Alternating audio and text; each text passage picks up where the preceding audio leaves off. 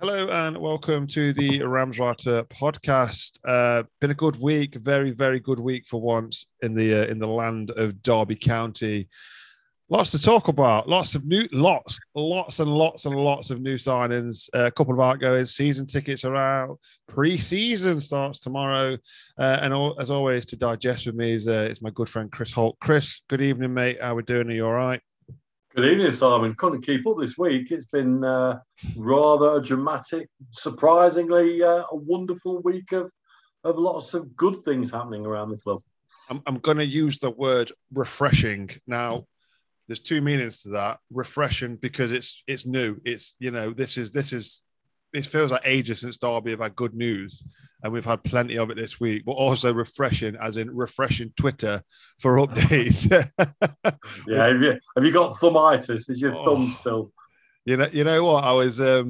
I started a new job this week, and we were out. I was out in the van. I was out in the van on Thursday. Was it Thursday? Yeah, Wednesday. Sorry, I was out in the van Wednesday, and when I was listening to TalkSport, and then to hear the signings coming there, I was absolutely buzzing. The guy I was working with was a Notts County fan.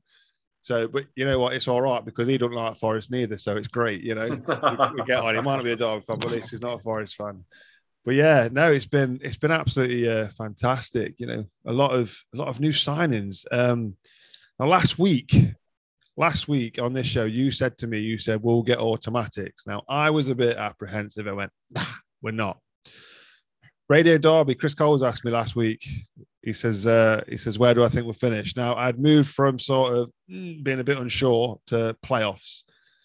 I'm sticking with playoffs at the minute because we'll go through the signings then. We started last weekend. It was a great weekend. I'm going to have to get the list up because there's been that many that I've forgotten who it is because we've had all sorts. But yeah, Tom Barkhuizen then, Preston North End, former player. What do you think? Good player to getting 28 in his prime. I'm surprised he's not gone to another championship club. Yeah, he scored a world against us a couple of years ago, didn't he, in the League Cup? That's what I remember him for. He's got a habit of scoring against us, I think. Yeah, he had a really good run with Preston where I don't think he missed a game for about 4 seasons. I think towards the end of last year, he got injured a few times, didn't he? And he was in that squad. Yeah. So I think he was ready for a change. He has an interesting background, does Tom. He's 29 and clearly loves Lancashire. He's played for Blackpool, Fleetwood, Morecambe, Preston. I think he's born in Blackpool, actually, I'm pretty sure. Yeah, I like him. It's a clever signing because in a way, it sort of slipped under the radar once we got onto the list of other people coming through. But he brings something on the right-hand side, which will be needed in that league. I think as we move on to the people who we've also acquired, he's a very good deliverer of the ball. He can cross the ball. An intelligent player who can play far right side of midfield. Yeah, I like him. My only concern with Tom is whether we can keep him fit. We've got a good record last year of keeping our boys fit. I think if we can keep him on the pitch, I think he'll be an asset. Yeah, definitely. I think it was I was quite well. Obviously, he was rumoured a while back when Rooney was still in charge that that he was interested in coming to the club. Like you say, that we went a bit quiet, and next minute, the Derby County, the guy whoever's running the administration team on Derby County, and I don't mean Quantuma, I meant Derby County's Twitter admin.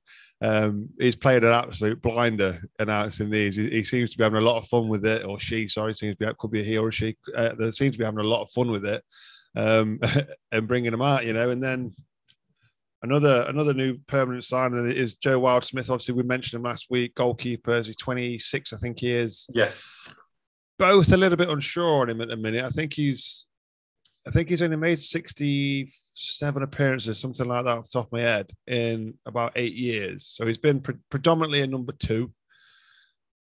It's hard to judge somebody that you've not really seen play. Is he coming as a number 2? Has he come as a number 1? I think he didn't re-sign with Sheffield Wednesday because he wasn't going to be number one. So have they brought him here to be number one? So it's a difficult one. You know, like I say, I've not really seen him play. I don't know if you've seen him play at all much or know much about him. No, he's Sheffield born and bred, isn't he? And he's been at the same club pretty much. Now, it was interesting that on his interview, he was stating that one of the main factors that persuaded him to come was Jason Pearce, our goalkeeper coach, and they'd stayed in touch since he was a scholar. Yeah.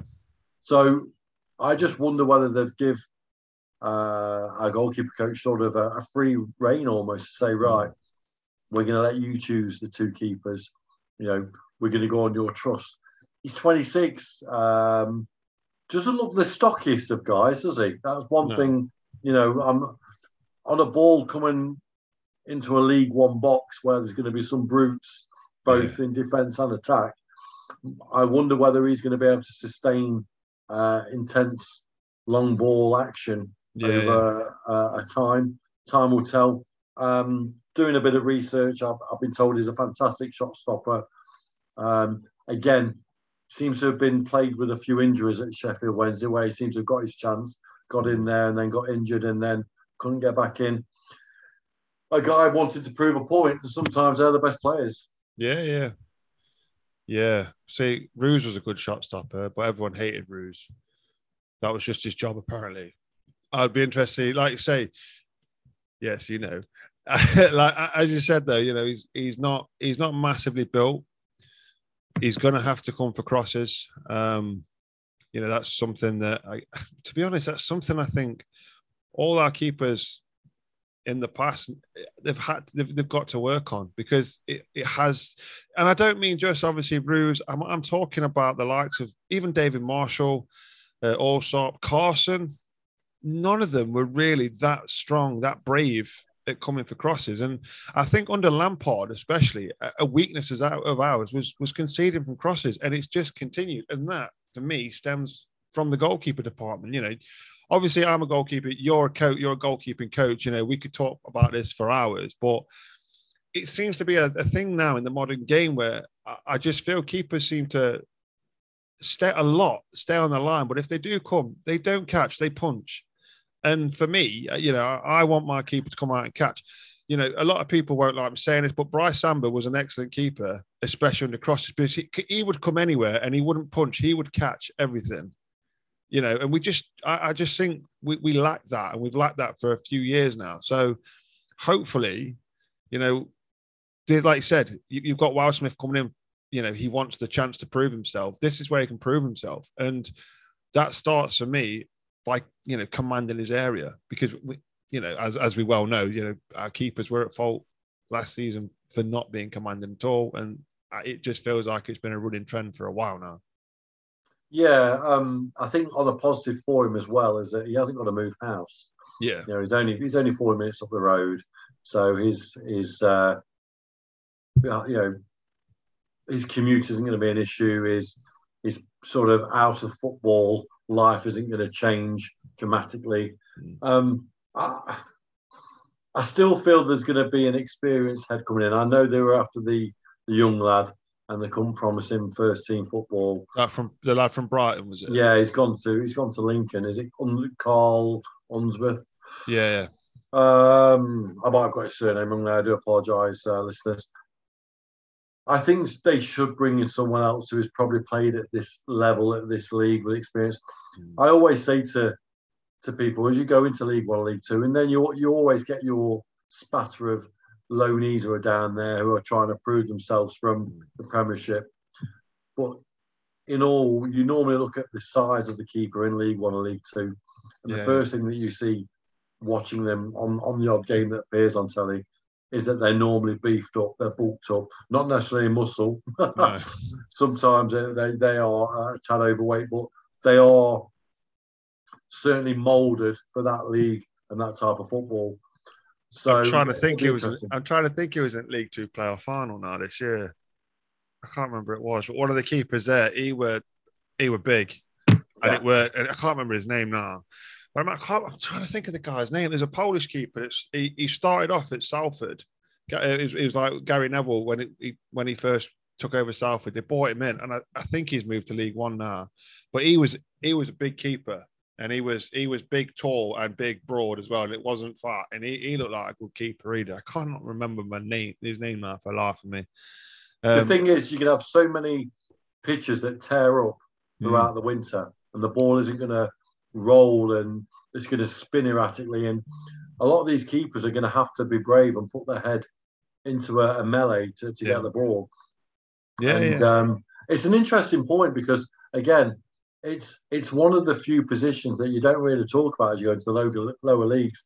I do believe it changes dramatically. I think the you look at the style of goalkeeper in the Premier League and the Championship, they are shot stoppers ultimately, and it's very few times they get looked upon as fantastic assets in collecting a ball from a cross or a dead ball situation. We always look at them as athletic keepers, don't we?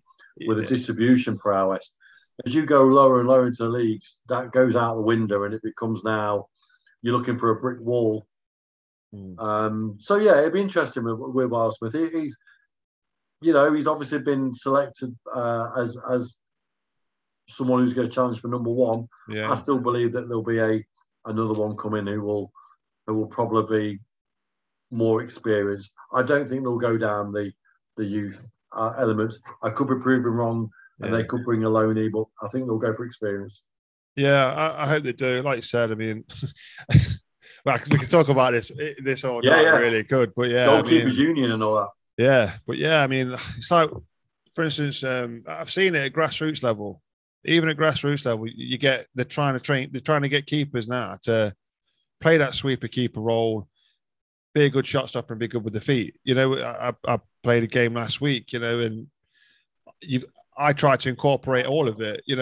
I'll play that sweeper keeper role. I'll come out at the edge of my box if I have to, but I'm not afraid to. I think it comes from my rugby background as well. I'm not afraid to take people out in the air and catch the ball. I took someone's head off the other day last week, and it was just a friendly match, but it don't matter. And that's, I guess, like I say, it's a dying art in goalkeeping in a minute. So I think if you do get someone, it needs to be someone that's played in this league before, definitely, without doubt. So the next one through the door then was Mendez-Laing, which we spoke about last week as being a bit of a beast. Yes. And boy, am I looking forward to watching him play. He's very direct, is Nathaniel, isn't he? Yeah, he is. Where do you think he'll play? I don't know. I wouldn't be surprised because he's a winger, isn't he? But I wouldn't be surprised looking at the signings that we're going to go on to, plus those that have re-signed. If we played with wing backs and we played a 3 at the back or a 5 at the back, and it wouldn't surprise me to see him there because he's strong. He's strong. He's powerful. He's quick.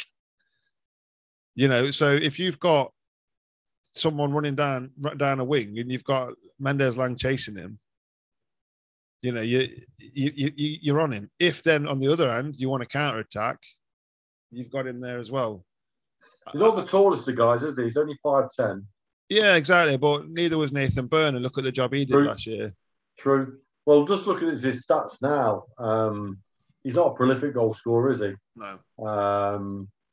Like the last club he was at, he made 18 appearances at Sheff Wednesday, 2 goals. It was at Borough for 9 appearances for 1 goal, 13 and 85 at Cardiff, 15 and 72 at Rochdale. But as soon as you say the name Nathaniel Mendez-Laing, he's well known. People know him.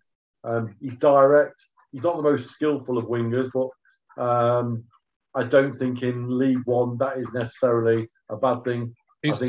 He's a poor man's Traore, isn't he? Let's be honest. Yeah. That's a really good way of describing him. He will basically get his head down, kick the ball in front of him, and just be a raging bull. I think it's an interesting one. Again, another player who's got a lot to prove. His career was going. He'd sort of been loans and patches of careers going well, and then injuries, and then obviously he's had personal issues in the past. So, yeah, I think he comes to a new challenge. And again, going back to what we said at the podcast last week, Simon, and we've mentioned today, he's a Midlands lad. I think he's a Wolverhampton lad or Birmingham lad. So, again, the commute is 40 or 50 minutes away. Yeah. He hasn't got to change his life. No, exactly. He can work locally. He hasn't got to change his house or his family. So, yeah, I think that works in his favour as well.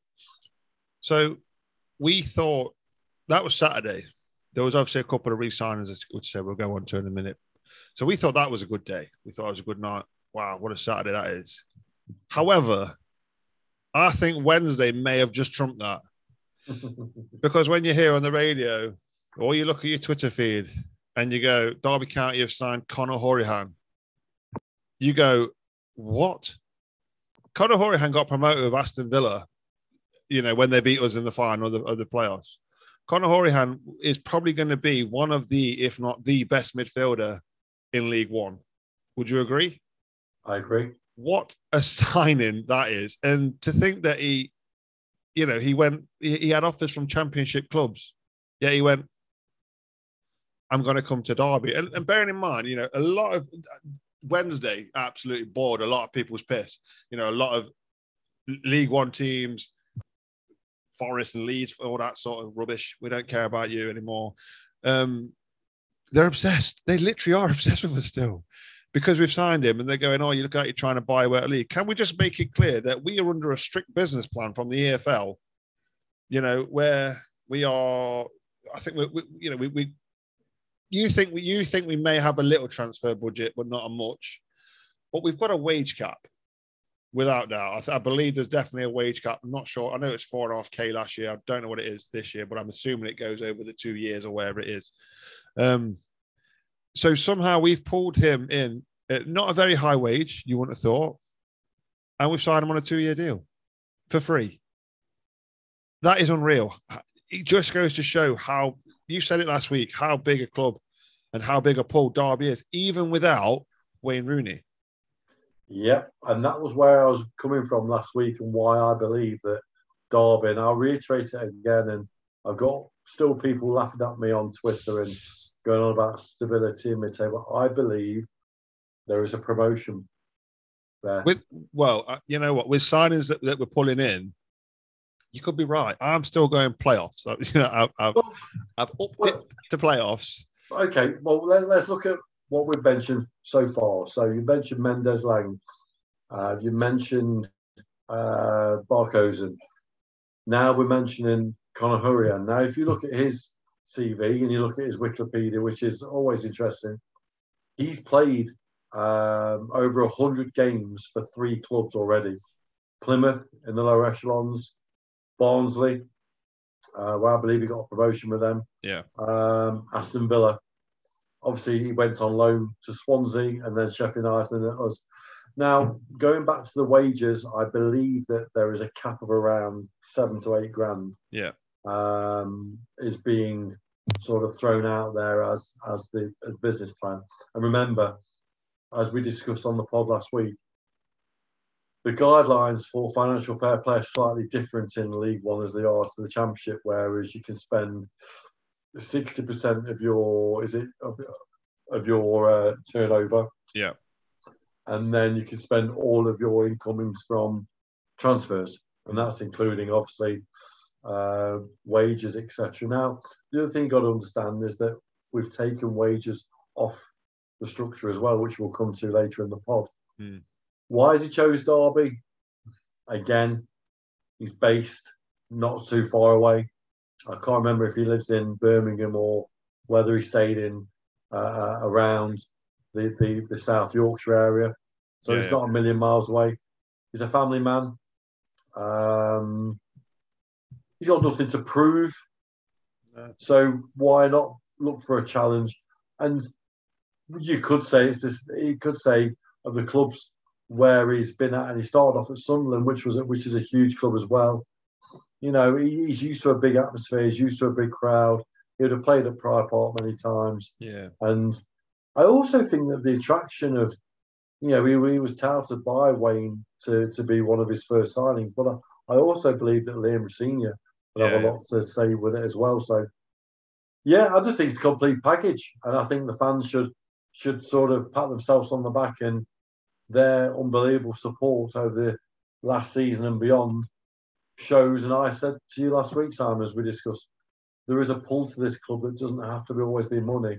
The livelihood of players now, to me, is outweighed by life, not necessarily the lifestyle, but what is best for their family, what is best for their career.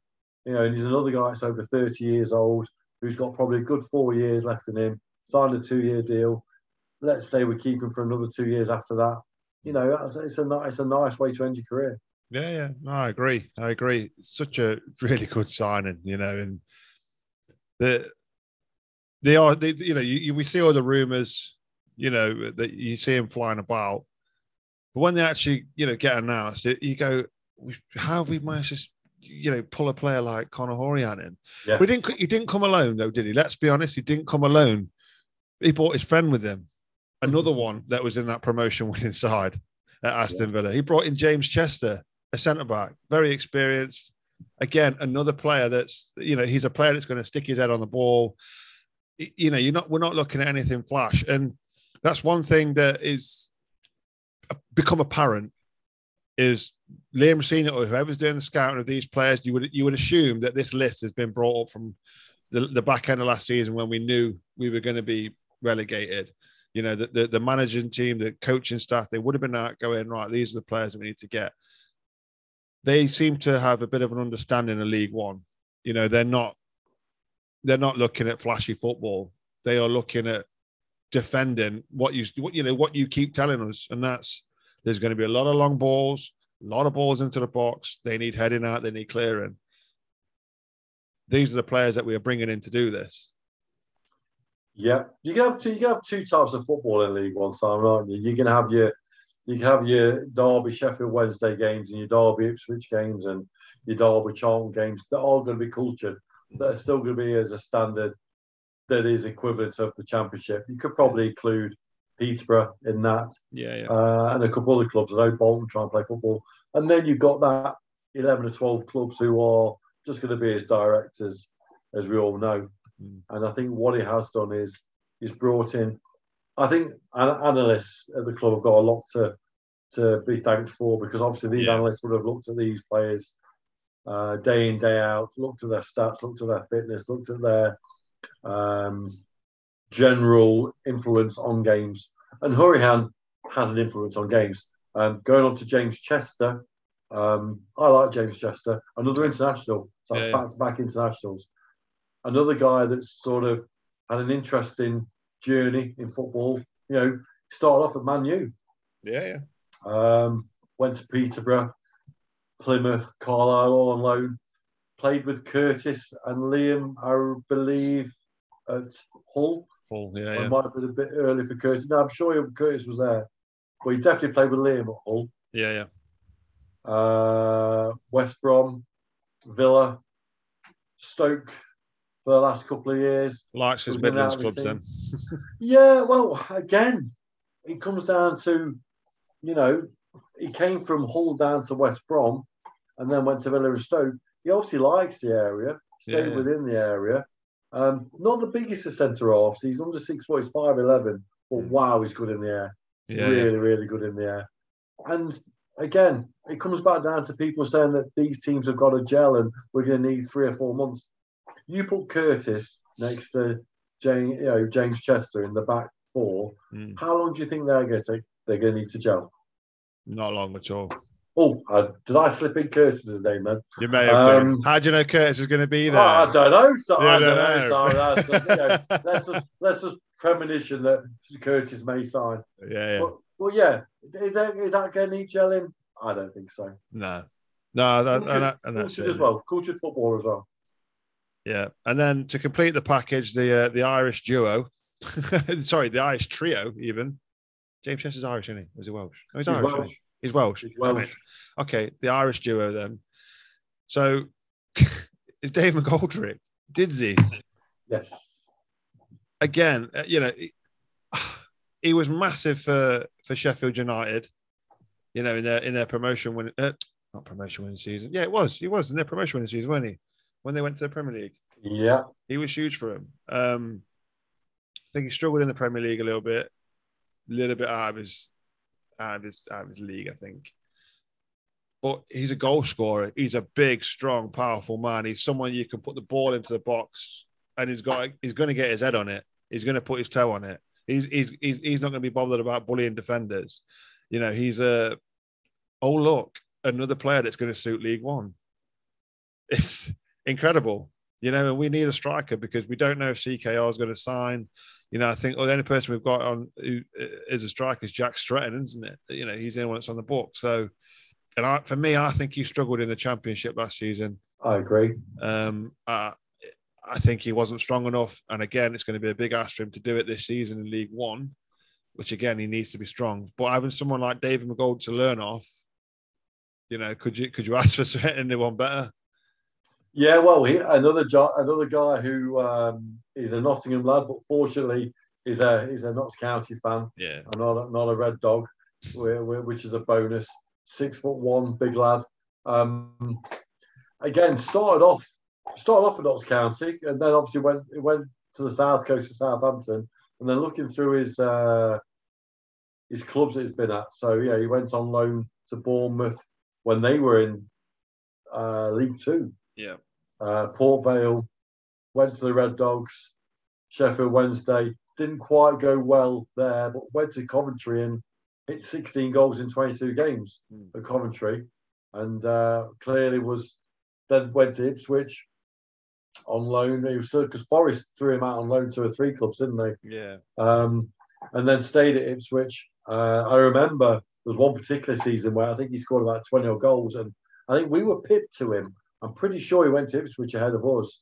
That wasn't that around the 13-14 season? Yeah, the that's McLaren right. season, weren't it? That's right. McLaren was after him, and if you remember, when he went to Ipswich, we were still in for him, and then good old Mick McCarthy slapped something like a $7 million price tag on him, and then obviously he got his dream move to Sheffield United and got them promotion, and then in the Premier League. What I like about McGoldrick is that he's honest. He's not the most skillful, but I think he look at his interview. He's quite right in stating that he played more minutes in the Premier League than any other player in their squad. Yeah. So he's clearly fit. He's clearly earned the rights to play at the Premier League, going through the divisions. Model professional. I don't think he'll play a striker. I don't think he will. I think he'll play a 10. I don't think that you're going to expect him to run behind. He's obviously he's very good in the air. We know he's very good in the air. He's also a very skillful finisher. Some of the finishes that you can see online, if you look at some of his past clubs, are excellent. Yeah. I think at 34, we can't expect him to be running down the channels and then breaking the back line and getting behind them. I think he's the kind of guy that you can ping a ball to him from midfield. We've got that culture now in midfield with Tom and Connor that will stick. It will stick to his feet and give him 2 or 3 yards of pace. Sorry, not pace. 2 or 3 yards of space, not pace. He will create either a goal. He'll create an assist. I think it goes back down to the spine, Simon. You know, you look at that spine of Chester, Hurrian, McGoldrick, Wildsmith. Yeah. That's 4 straight away down the middle in. So it's really astute. I'm impressed. And that, to be honest, that's the comment I've seen a lot is we've got a spine, and so you know that's what we have. We have got a spine. Again, I will go back to this, and until I've seen him play, I will keep on mentioning Joe because obviously it's tough to judge a keeper when you've not seen him play. But you know, one thing I like about McGoldrick is he said that it was the pull of Pride Park, when he played against us. When Tom Lawrence was just unbelievable and scored 2 goals again. That game there. He said they were. The fans. They're a team that were bottom of the league, administration looked like going down, yet they were still given everything they could, and they were still packing out a place. And he wants to play at a club like that, and fair play to him. If he wants to come here for the fans, we know what we like. we will do it. We will do it even in League One. So yeah, those are the signings. Now, it wasn't just signings; it was re-signings. And I think a big one for me was Aaron Cashin. Aaron Cashin for me looked like a championship player last season. He fitted in well. He didn't look out of place. And to be honest, coming in as a centre back in a championship is a tough ask at 19, 20, whatever he is. Tough ask, but he slotted straight in. And he's one of them players. Header it, kick it, put his tackles in, not afraid, he's strong. Perfect centre back for League One. And if he's going to be next to James Chester, again, it's a great person for him to learn off and get better off.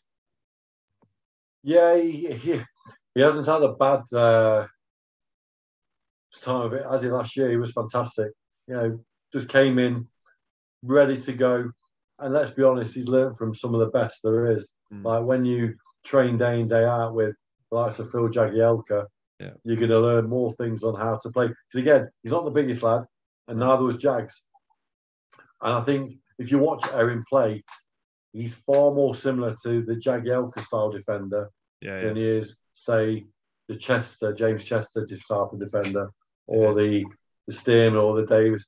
He's more about using his know-how to an advantage, knowing that his height isn't always necessarily going to win him the ball. If you watch him very, very carefully, he doesn't automatically always go up for a 50-50 ball.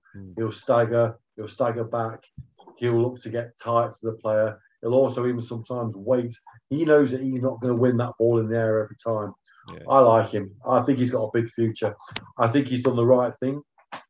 I think he sort of rewarded Derby with his commitment as well as Derby rewarding him. I think it's a fit that obviously suits him.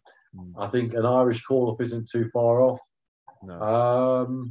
And again, he's going to learn from the best, isn't he? Let's be honest. He's got James Chester to learn from now. Very level-headed guy. Really, really level-headed.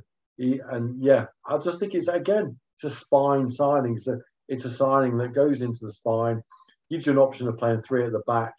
And again, congratulations to Aaron, deserved, and well done to Liam getting that over the line, because no doubt there'd have been a lot of suitors for him. Yeah, definitely. Speaking of Liam Thompson, another one that's re-signed. For me, everyone that's seen him play thinks he's a great little player. Me, I'm struggling. I think for me, because he was inconsistent last season, but then again, he was in and out of the side. You do see flashes of brilliance, but then there's moments of madness. There's a lot of mistakes. Like Borough, I think was it Borough, where they ate him alive. Borough did in midfield, and you just think, right, okay, he's another one that he's not very tall, he's not very big. If he gets space, he'll do something with it. It's just, is he going to get that space? Do you know what I mean? It's a really valid point. I still don't think he's quite found his actual natural position. I get what you're saying. I think that's his dilemma, and I think the club will eventually put him into a role which he will be comfortable and settle in, because all young players, he's in a slightly different situation to Erin, where Erin knows that he ultimately will always play in the back lineup. You won't see Aaron Cashin play anywhere else on the pitch. No, not at Liam all. is a different sort of animal in the sense of, will he be a holding midfielder? I think he's a great player to play by the side of someone who's cultured and creative. Because ultimately, we're not signing Conor Hurrian to chase box to box, although he can play box to box and he's very good at playing box to box. I think Liam has been signed to be the box to box tenacious player. He's got an engine. You're right. I think that he's got a lot to learn. He seems to go in and out of games sometimes through, I think, the pressures of what, like I said, Borough put on him. He's a young lad at the end of the day. He's going to make mistakes. I think, again, he's earned the right to stay. I think he's a great talent. He's a great lad off the pitch. Very nervous, very shy. Yeah. He's with an excellent coaching setup, bringing in experience that only you cannot but learn from what's coming into the football club. He's not being surrounded by other academy products. He's being surrounded by international footballers, and he is going to thrive from it. And I think, again, one to watch. I think he'll play more games than people think. I think he will certainly get into the 30s for the season. Yeah. And then tonight, Richard Stearman announced 1-year deal. I think it's a bit of a coup, that is, because although he didn't play last season very much, whenever he was called upon, you could rely on him. You know what I mean? He didn't really put a foot wrong, and it's so, like I say, Jagielka went out, see it came out, Stearman slotted in straight away. No issues, no messing. He's been there, done it, seen it all before. You hear the reports as well from Rams TV, etc. All the players. He's great around the changing room. And that's not just the players. Say family that work at the club have all said, yeah, he's such a laugh and everything. He's dead nice to all the staff and everything.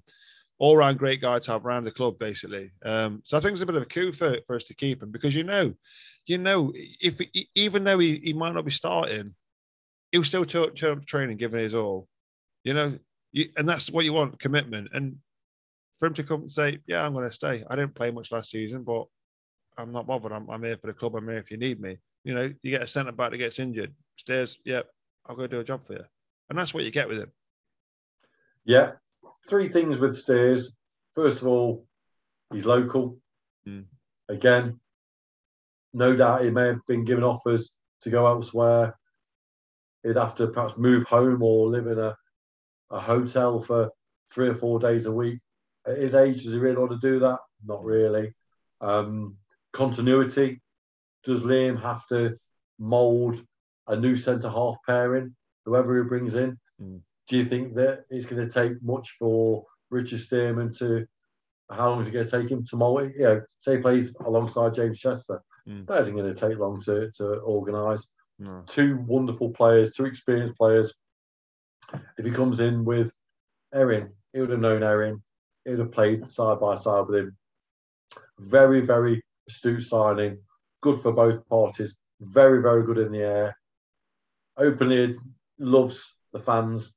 His interview was really, really nice. I had seen it. The fact that he mentions more about the peripherals of the club rather than his personal playing ideology. He just wanted to sort of say thank you to the fans. And again, it's clever. It's a spine signing. The spine is complete. Well, almost. Almost. For the piece de la résistance, as the French would say. Everybody's asking for it. Everybody wanted it. We've heard rumours after rumours. Yeah, it's done. He's signed. 2-year deal. Should be announced tomorrow. When in actual fact, it was announced 5 minutes or so before I did the interview with Owen Bradley. So maybe a few hours ago. With Curtis Davis. Now that's massive. That is huge. He, even at 37, that is absolutely humongous. There's your captain sign straight away.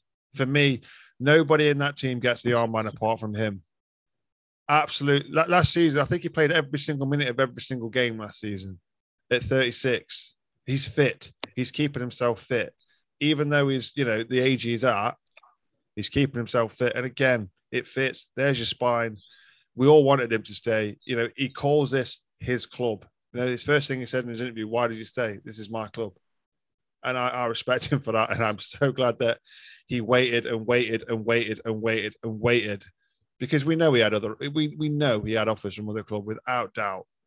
There would have been offers from either lower league clubs, championship clubs, probably still. And like you said, there was only one other shirt he would have put on, and that was Leyton Orient. But he wanted to put the Derby County shirt on. The Derby County is his club, and I'm thrilled that he signed. Really am. Yeah, he's very level-headed, is Curtis, isn't he? I think people forget that how quick he is over the first 5 yards. Oh, gotcha. He's he's not the quickest lad out there, don't get me wrong, but for the first 5 yards, and add that to a mental strength and a knowledge which he has. And again, it comes back down to the myth of he's too old. Now, that myth has been blown out of the water with Jags. Yeah. You know, Stoke have just give Jagielka another year. He's going to be 42 when he finishes. If you're fit enough, say if you're good enough. And Curtis is just obviously absolutely adored by everybody. And I think that he was the fans' voice throughout the turbulent last 3 or 4 weeks. He went on record with his media career, with TalkSport, with Sky, and said how he felt, and I love that. I love that about him. I've spoken to him a few times coming off the pitch, and he is so approachable. He'll happily talk to you. You'll ask him a question, and he'll tell you. I think this is good for him. He lives again not far from Derby. I know where he is in Lichfield. Yeah, he's a family man. He's doing his coaching badges. He's had a 1-year deal. I think that makes sense. I think that allows him to sort of decide what he wants to do. Yeah, I mean, I think I've seen Ryan Conway formerly of the Athletic, friend of the show. I'm gonna have to get him on actually at some point. He did say he would come back on, but I saw him mention there was no problem with the 1-year deal. It was the following. I think he wants to be part of this club for the future, not just playing. And I think you're right. You know, like you say, he's doing his coaching badges. I think if he retires from playing next season, he'll become a coach. Yeah, and I think that's the right way for him. And I think we owe him that because he stayed with us and he stuck by us and he's shown that loyalty that we should stay with him and say, yeah, there's definitely going to be a coaching role for you. I think your playing career. I think the other thing that you've got to bear in mind with Curtis, and I think you can compare him to Liam Rosenior. Liam Rosenior did his coaching badges when he started to wind down his playing. But where did Liam Rosenior's name become famous for? Sky. He became a pundit and analyst, and was really, really good analyst on there. And he came back into coaching. Now, Curtis is going through that scenario now. Yeah. Whereas he's doing bits and bobs on Sky, doing a lot on TalkSport, doing his coaching badges, wanting to play. But you come to a point where, towards your end of your career, you can't do everything. You can't juggle a media career, a coaching career, and a playing career. And I think this year allows him to concentrate on solely his playing career, finish his badges, finish his playing career. He might want to carry on for another year, but it allows him another year of media work to get that better, because that's not easy to stand in front of a camera live with a microphone in your hand and discuss a game of fellow professionals who will play against probably. You've got to be very careful what you say and analyze what is done. I think it makes sense. It makes sense to take a year. I don't think that the 2 years was ever going to be an issue. No. I think it was more a case of, what do you want, Curtis? Clearly the money's okay. Clearly he's happy where he resides in up the road. Clearly he loves the club. It's his club. We call him King Curtis. Yeah. You're right. If he doesn't get the armband, I'll be absolutely gobsmacked.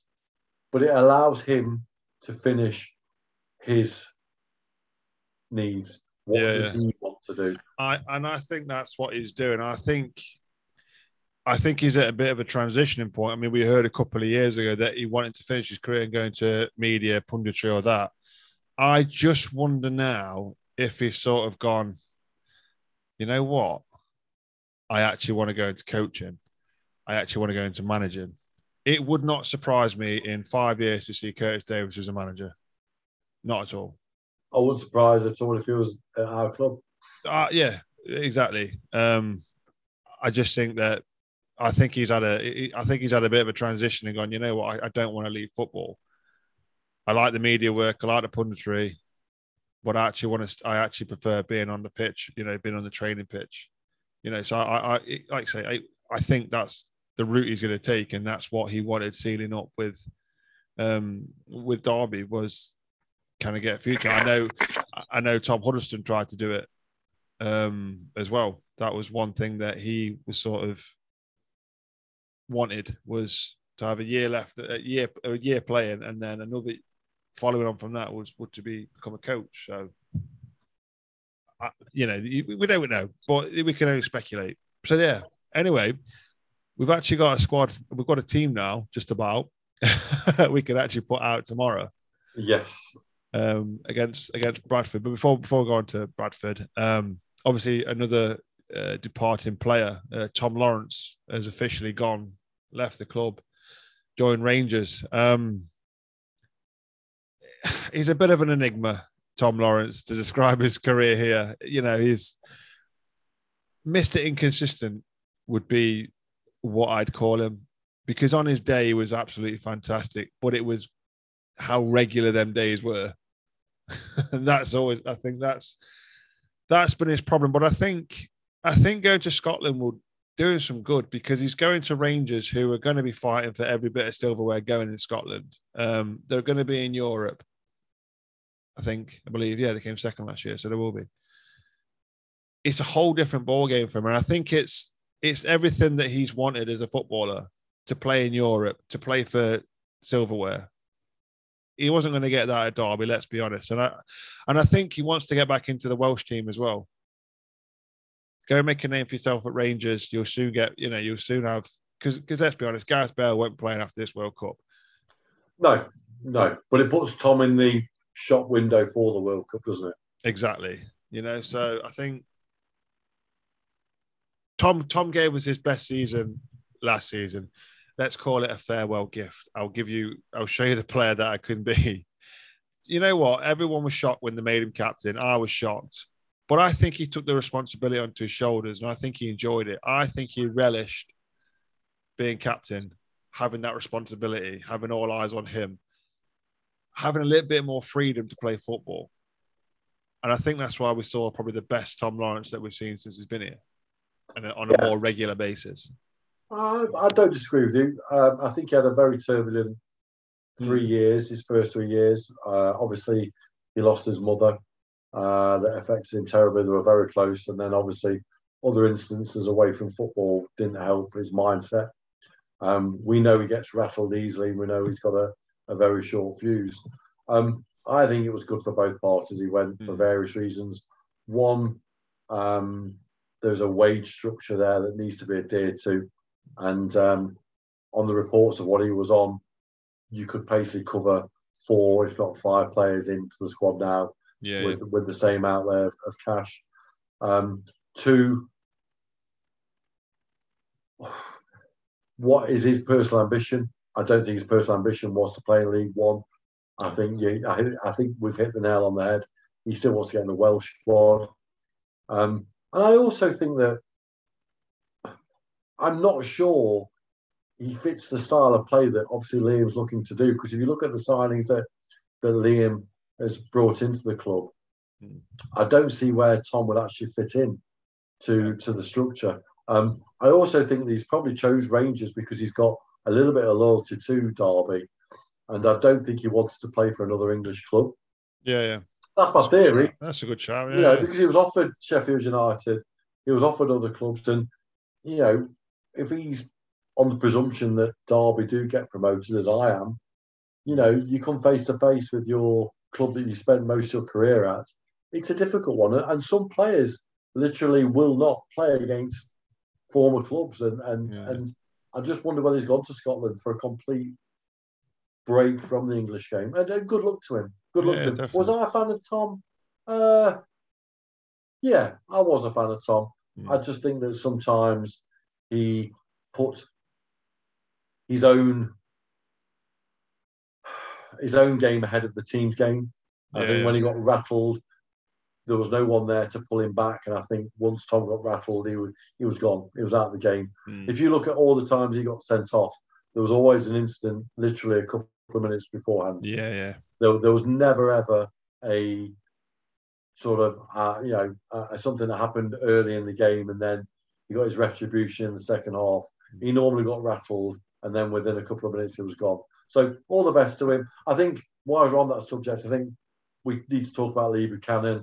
I think another guy who obviously is split and divided fans' opinion of him by the way it's been happened. And obviously we can't really talk about that because it's gone to FIFA and tribunal and contracts and what have you. I think his agents played a blinder. I don't think he's a particular... Marco Gabbiadini run his agency. Allegedly, he's involved or he's a shareholder, isn't he? It doesn't mean it's his choice that he's made any decisions. Absolutely. You know what I mean? And I saw some people giving Marco some stick. It's nothing to do. The likelihood it's nothing to do with him. You know, he'll have agents working within the agency. Let's be honest. Yeah, Buchanan. I'm not bothered. I didn't think he was that great. I was never saw the hype. Really, I think he had. You say you look at Jayden Bogle. He had a cracking first season. I just didn't see it with Lee Buchanan ever. I'm not really sure what. I don't think. I agree with you. I don't think he got better. No, I think what you saw was the best of his ability. And I think again, it's the best of both parties. I don't have anything against Lee at all. Nice guy. I think he's lost a little bit, if not a lot of credibility by the way he's handled this. And let's be honest, his videos from Werder Bremen aren't exactly the most happiest, are they? No. It looks as if he's in an allotment he's in an allotment by a train track and he's being held there till he signs. Good luck to the guy. I don't think he'll be missed, Simon. No. I won't miss him. I won't. In fact, I go through all the people that have left the football club, and this is controversial. I wouldn't miss any of them. I think Ebioe and Plange, great guys. But let's look at the Derby County that we have now, the new Derby County. They would not fit into what we need at the moment. No, not at all. It would just be something. It would be the type of player that would not suit League One football. And I think also you've got to remember that, we need a spine and we need a solidity from all 11 positions that will be under the cosh many times away from home in smaller grounds on pitches that are nowhere near as good as Pride Park. Yeah. And you need 11 bodies to be putting themselves on that line. And I think of the players that have gone, I'm not convinced you'd have that. No, I agree.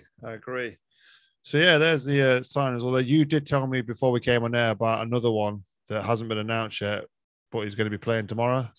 Yeah, there's. I was told that Hayden Roberts. There's something on Twitter that Hayden Roberts is going to play in the friendly, and that's come from the gentleman who writes for the Brighton equivalent of the Derby Telegraph. Oh no, sorry, it's Andy Naylor. He's from the Athletic. Oh, okay. So I've just found a tweet. It says it's just about the time of an official announcement. Ari Roberts. He trained with Derby today and is likely to play a part in the friendly at Bradford tomorrow. Yeah, and interesting because he's a guy that can play both at fullback and in the middle. Rave reviews about him. If I remember rightly, last year was he on loan at Rochdale? I want to say. I've never heard of him, to be honest, mate. I can't remember exactly, but big things heard about him. Liam obviously has used his contacts down at Brighton. Yeah. And again, this is a guy coming into the football club who's got a lot to prove. Yeah. He's played down. I'm convinced he's played at lower league. I'm convinced he has. Yeah. I mean, and again, he's a youngster, isn't he? And obviously, Rosenior knows the Brighton sort of setup in the under-23s and academies, things like that. And I think they're actually pretty good. They're under-23s are. They were doing quite well in the under-23s Premier League. Yeah, they did okay. Yeah. I know a couple of seasons ago they were up top 2 sort of area. Yeah. So it doesn't matter that the name is only Brighton. The youngsters are good and they are competing with the likes of Manchester City, Chelsea, Arsenal, Man U, all them sort of players. I saw them at Pride Park and they were very good. So yeah, I mean that'd be good if we can get him in.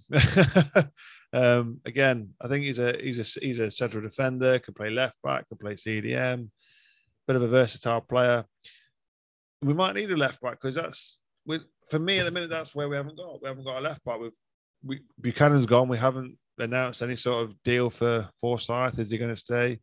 I'm still a bit iffy about Nathan Byrne, whether he will stay. I know his contract's been renewed due to default or appearances, etc. Yes. But, I think there was rumours that he was going to go to Celtic or something. He was really keen on that sort of move, but it never sort of accumulated for whatever reason. So that's my only worry. So it'd be interesting to see tomorrow. Obviously, we start pre-season tomorrow. We could put out a team, which is good. I'll be definitely watching it on Rams TV. I'm not, so it's going to be interesting. Pre-season is always interesting. I mean, obviously you can never, you always want to win every game you see Derby play. I mean, you can never sort of judge them on pre-season. I mean, look at Forest. They got stuffed 3-1 by Coventry today in their pre-season. What a shame. I know. Never mind. But yeah, it's going to be nice though to see the players. Be interesting to see what kit they're in as well, because that was announced today, weren't it? About the new kit not being ready till autumn. Yeah, they're gonna wear a bespoke kit, aren't they? Which is going to be auctioned at the end of the 4 friendlies. I think Bradford's a really good place to go for your first friendly. I really like that stadium. It's set in the valley. Yeah, it's old school, isn't it? Sort of. Yeah, it's beautiful. It's actually a really nice stadium. It's compact. They'll probably get one of their biggest attendances of the season for a friendly. Like Derby are already taking 1,700 there. I would imagine that will get to near 2,000 by tomorrow on the gate. Not the easiest of places to get to. No. It's a good couple of hours drive, and I'm glad we're going there in July and not in December, because I tell you, mate, that is a difficult city to drive around in winter because it's hills, and I think some more hills. Yeah, I mean, I drove through Wakefield today, and that was just as bad. That was hilly. Yeah, but it's a great place to play football, and I don't think there'll be any pressure on anyone tomorrow. It's going to be a carnival atmosphere. Yeah. There's going to be some fantastic fans there who are going to be just embracing the fact that they're watching Derby County. And they're watching international footballers wearing Derby County colours. Yeah. And they're going to see players who are just excited to see them as they are. And I'm looking forward to it, to be honest. It's going to be... Apparently, Bradford have been in pre-season since the middle of June.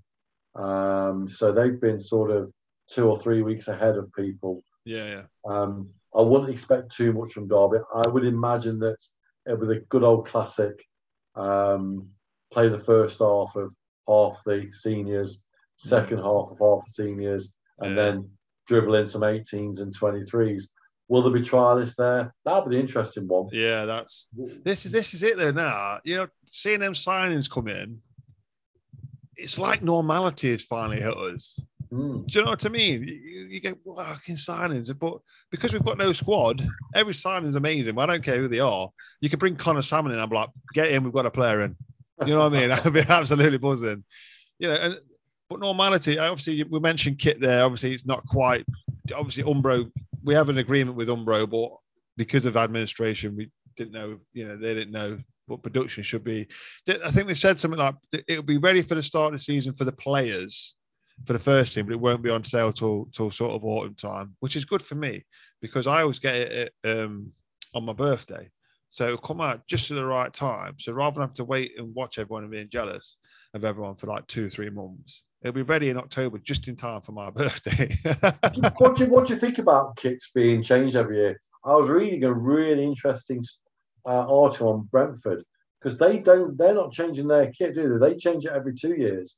Because of sustainability, and they understand that the cost of replacing shirts every year plus a season ticket is not the easiest thing to do in the current climate. And I'm pretty sure they've said they're not changing their kit this year.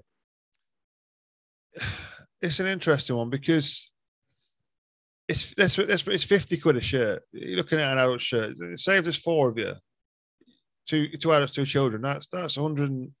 Well, obviously, I think the kids are about 35 quid. That's near enough 200 quid for 4 shirts. I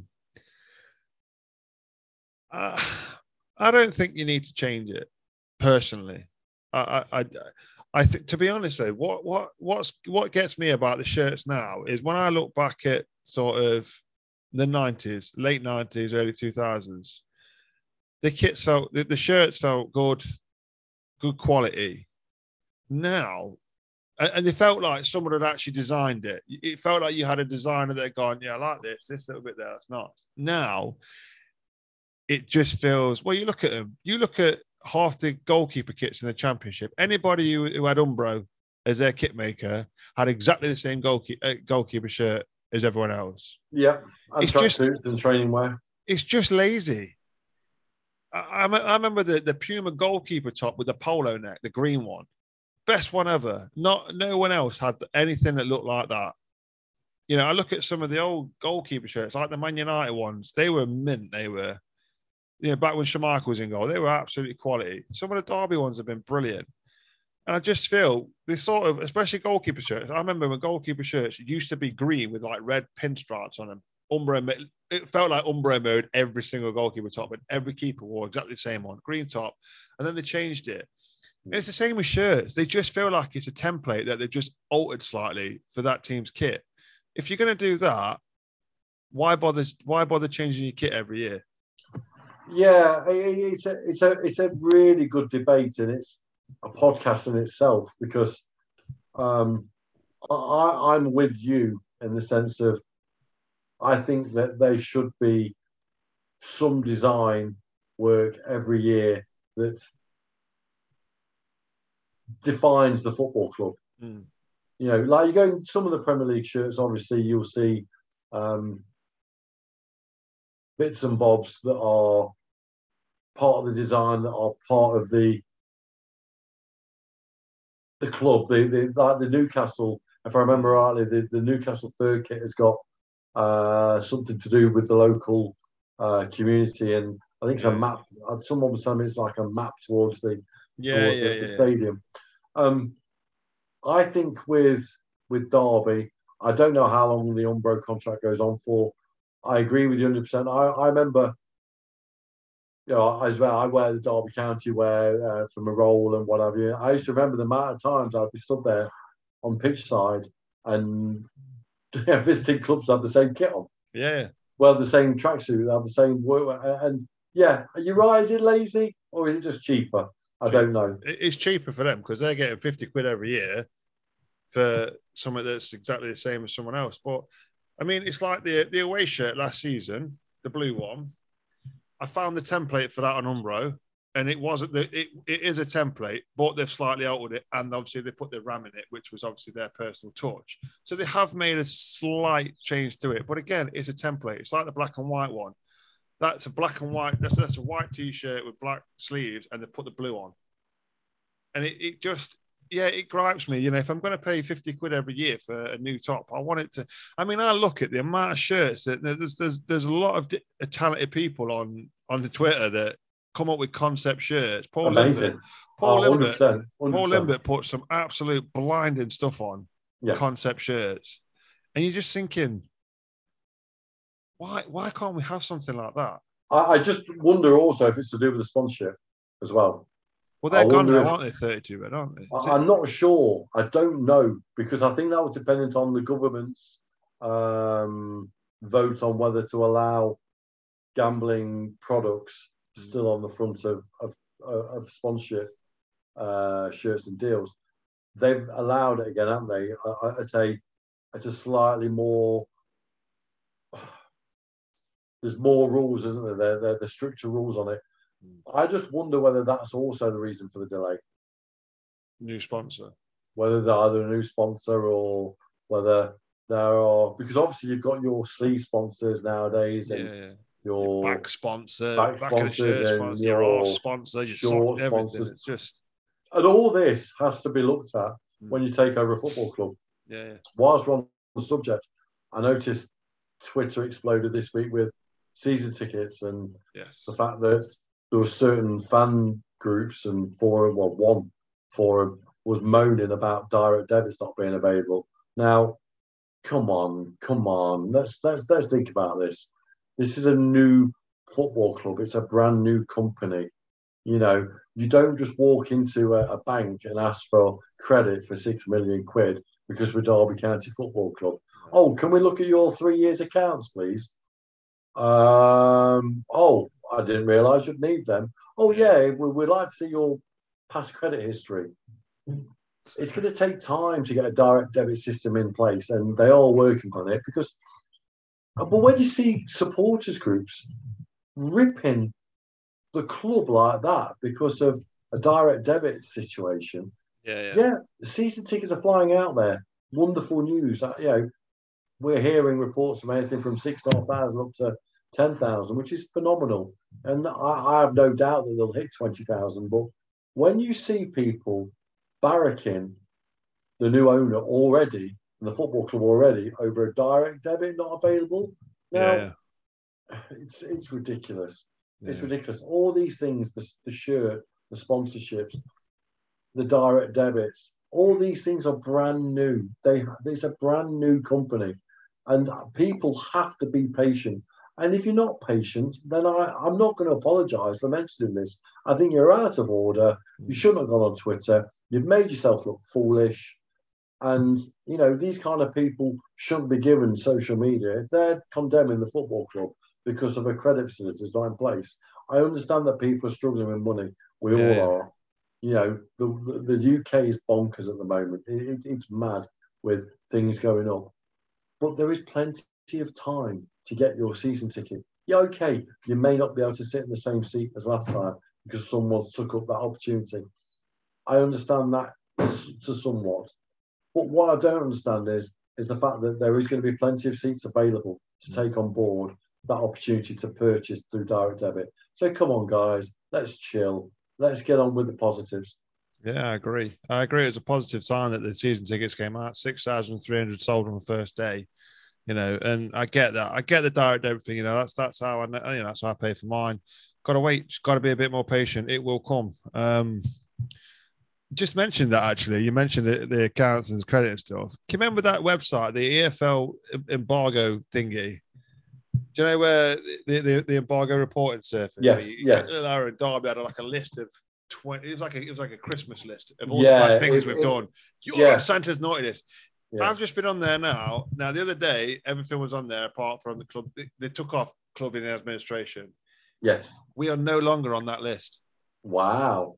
Derby County has gone. Literally, the only team on it is Reading, breach of profit and sustainability. That is it. We're off that list now. So that means the accounts must have gone into the EFL at least. Whether they've come on companies' house, I don't know how it works. I don't think you'll get them, will you? Because the club, essentially, it's now a new owner, so they won't have the accounts. So I don't know how it bloody works. You know, I'm not an accountant. They've got to build. It's wonderful news, Simon, but they're a new company. On Companies House, they're no longer called what the previous owner called the football it's club. No longer Gellar, whatever it is, Gellar Newco. Yeah, it's a new company called Derby County the Rams Limited, if I remember right. Yeah. There is no credit history at all. There is nothing there. So there's going to be a lot of guarantors that are required. You know, Clouds Developments are going to be one of those. One thing I will put into the equation before, obviously, because the shows have been dragging on, waffling as we both do, and we could talk for hours, is I would like to see now some backroom stuff starting to move. Yeah. The board in place, possibly director of football, scouting clearly is being done by the analysts and doing a wonderful job. I think it'd be interesting to see next week how much structure is actually put in place, because that'll be the second week. Yeah. And I think we've got the parade out and the fanfare of the new players, and they'll keep coming in now, day in, day out. But it'd be nice to see structure and where that comes into play. It'd be nice to see Liam announced as well. Yes. I think Claire. I think the job's his. Definitely think the job's his. You know, he wants the job. I just think we need to announce that he's officially the manager. You know, we've got to give him a chance. I think it's pointless spending on somebody else when Liam's already here. Liam's, I think, proven himself. Well, he's proven himself as a coach. Let's see if he can prove himself as a manager now, I think. Well, he can attract. He's clearly provided evidence now this week that he can attract players. Yeah. Definitely. Whether they've played with him, coached with him, know of him. He's clearly got an attraction. His interview this evening was great. I really liked it. There's lots of smiles on faces, isn't there? Yeah. He's so eloquently spoken, and I'm not good. I'd love to see a rollicking from Liam Senior, because it's probably the most politest rollicking you'll ever see. The most positive rollicking you'll ever see. It would be. You'd take the negative, flip it, and it'd just be. I think you'll also see a lot of academy guys starting to come in next week as well. I think next week. You think this week's been chaos. I think next week will be even more so. And bring it on. Yeah, we've lost a couple more academy. Tyree Wilson and Cornell McDonald. Obviously, McDonald's had a chance to the first team, but this is it. They will see. They will get seen by coaching staff day in, day out. We see them once or twice a season for 10, 15 minutes, and that's it. That's all we get to see of them. So again, it's the thing with the academy players, isn't it? You're either good enough or you're not. It's the coaching staff that decide if you're good enough or if you're going to make it. If you're not, then you've got to go. Absolutely. And just finally from me, Simon, it was good to see that on social media, the women again a lot of a lot of support. The sponsorships coming in. David Clowes has already said and restated that they are going to be part and parcel of what they're going to do, and it's evident that is starting to bear fruit with people coming on board, and I think it's going to be an exciting season for them as well. So I noticed they'd signed a Welsh under-19 forward already. Yeah. So it's positive. It's nice to be positive, Simon, isn't it? And it is. I still will say, and I'll say on this podcast, we will get promoted. If I'm wrong, shoot me down at the end of the season. You mentioned some big teams. Let's be honest. You mentioned obviously. You look at that. There is some teams that you expect to walk over, but you look at the likes of Bolton, Sheffield Wednesday, Ipswich, ourselves, Peterborough. There's five. There's your top five. Wickham, do they squeeze into that? Possibly, but I will mention Wickham just because they got promoted, even though that's going to be fun though, going there. But I think some teams can become stale. Portsmouth. They could become stale. Portsmouth are literally Derby in the Championship. There or thereabouts. Yeah. There's a lot of teams there that are stale. There's a lot of teams that sort of Charlton, Oxford. There's someone else you mentioned. Yeah. They're all around the 7th, 8th. You look at Derby County and you look at the force that they've brought in already, and you think of the hype that's with them and the excitement and that momentum and what they've gone through. They have something to ride on. They have a big wave of hope and excitement. A lot of these clubs in League One will be fighting for survival ultimately. Look at Sheffield Wednesday. They went through the playoff semis last year. We know how difficult it is as a football club to, when you're defeated the previous season, it's very difficult to bounce back from something like that. Yeah, we've made a lot of playoffs, just never consecutively, haven't we? You know what I mean? Yeah. So I think the Derby go in there completely fresh with a big momentum of proving everybody that we are Derby County Football Club. The past is the past. We are the new club. And I think that will see them home. I really do. Well, 23 days left till the season starts. Yeah. You know what? I could actually change my mind by the time the season starts, depending who else we bring in. I'll keep on you, mate. You will do. That's it. And I'll be like, no, you told me it's your fault I changed my mind because of you, because you kept on persistently saying, no, we're going to win the league. Simon, I just don't buy this time to gel. I get it that teams need time to gel, and but of the signings that he's brought in, honestly, they're international players. They are footballers that have played 400 or 500 games. They don't take long to gel. They'll understand the system quite quickly. You know what I mean? They may take a month or two, but they're not going to take 6 months to gel. It wouldn't surprise me neither that if these players hadn't already been training at Moor Farm before basically when pre-season started. For me, I reckon that we saw it last season where we had players coming down at Moor Farm. You're not signing rookies. No. Season pros, that's what we're signing. Absolutely. And you look at them and I do that is a very, very strong squad for me that we've got right now. I think a few more players and we may win the league. Say that again, Simon. Sorry, I said say that again. A few more players, depending who they are, and we may win the league. I said we'd get promoted. I think I know that certain betting companies have been offering 12-1 up till yesterday. And then as soon as they announced Hurrihan, Chester, and McGoldrick, it went down to 8-1 and 6-1. I'm telling you now, if we get any more big names in like that, we will be favourites. Yeah, you'll be struggling to get 2 or 3-1. I reckon we'll go 6-4 on at some point. Yeah, I think the team to watch. I think our rivals will be Ipswich. Yeah, them obviously. Yeah, well, you mentioned Wigan, right? But I'm mentioning Ipswich. They spent a shed load last season and failed. That's my. But I'm looking at the players they signed. There was some good talent in there, but I don't think they had the right players for the right structure. Maybe a few too many egos. I'm signing for a League One club when I'm getting paid a shed load for it. Yeah. Well, they went for the money. They went for the money. Let's be honest. It was Derby County under Clement. That's what it was. Yeah. They went for the money and Ed Sheeran tickets. Ed Sheeran. Oh, God. But it's a different emphasis of people who've signed for Derby. They've not come for the money. They've come for the badge, I promise you. Yeah. And they're all comfortable players. They're all happy where they live. Their family lives are great. They're fantastic players. Characters. Liam kept on emphasising characters. Just watch them. I tell you, they will be a force very quickly. Yeah, I agree. Anyway, what a great way to end. More positive stuff, more positive news. It's brilliant. Thank you guys as always for listening. Keep listening, keep liking, keep sharing, subscribing. You put me and Chris, was it to 37 I showed you in the charts? Yeah, we're doing amazing, mate. So well into the top 50. I like that. So it must mean we're doing something right. Anyway, guys, thank you as always. And we shall see you again next time. Maybe with more transfers, we never know.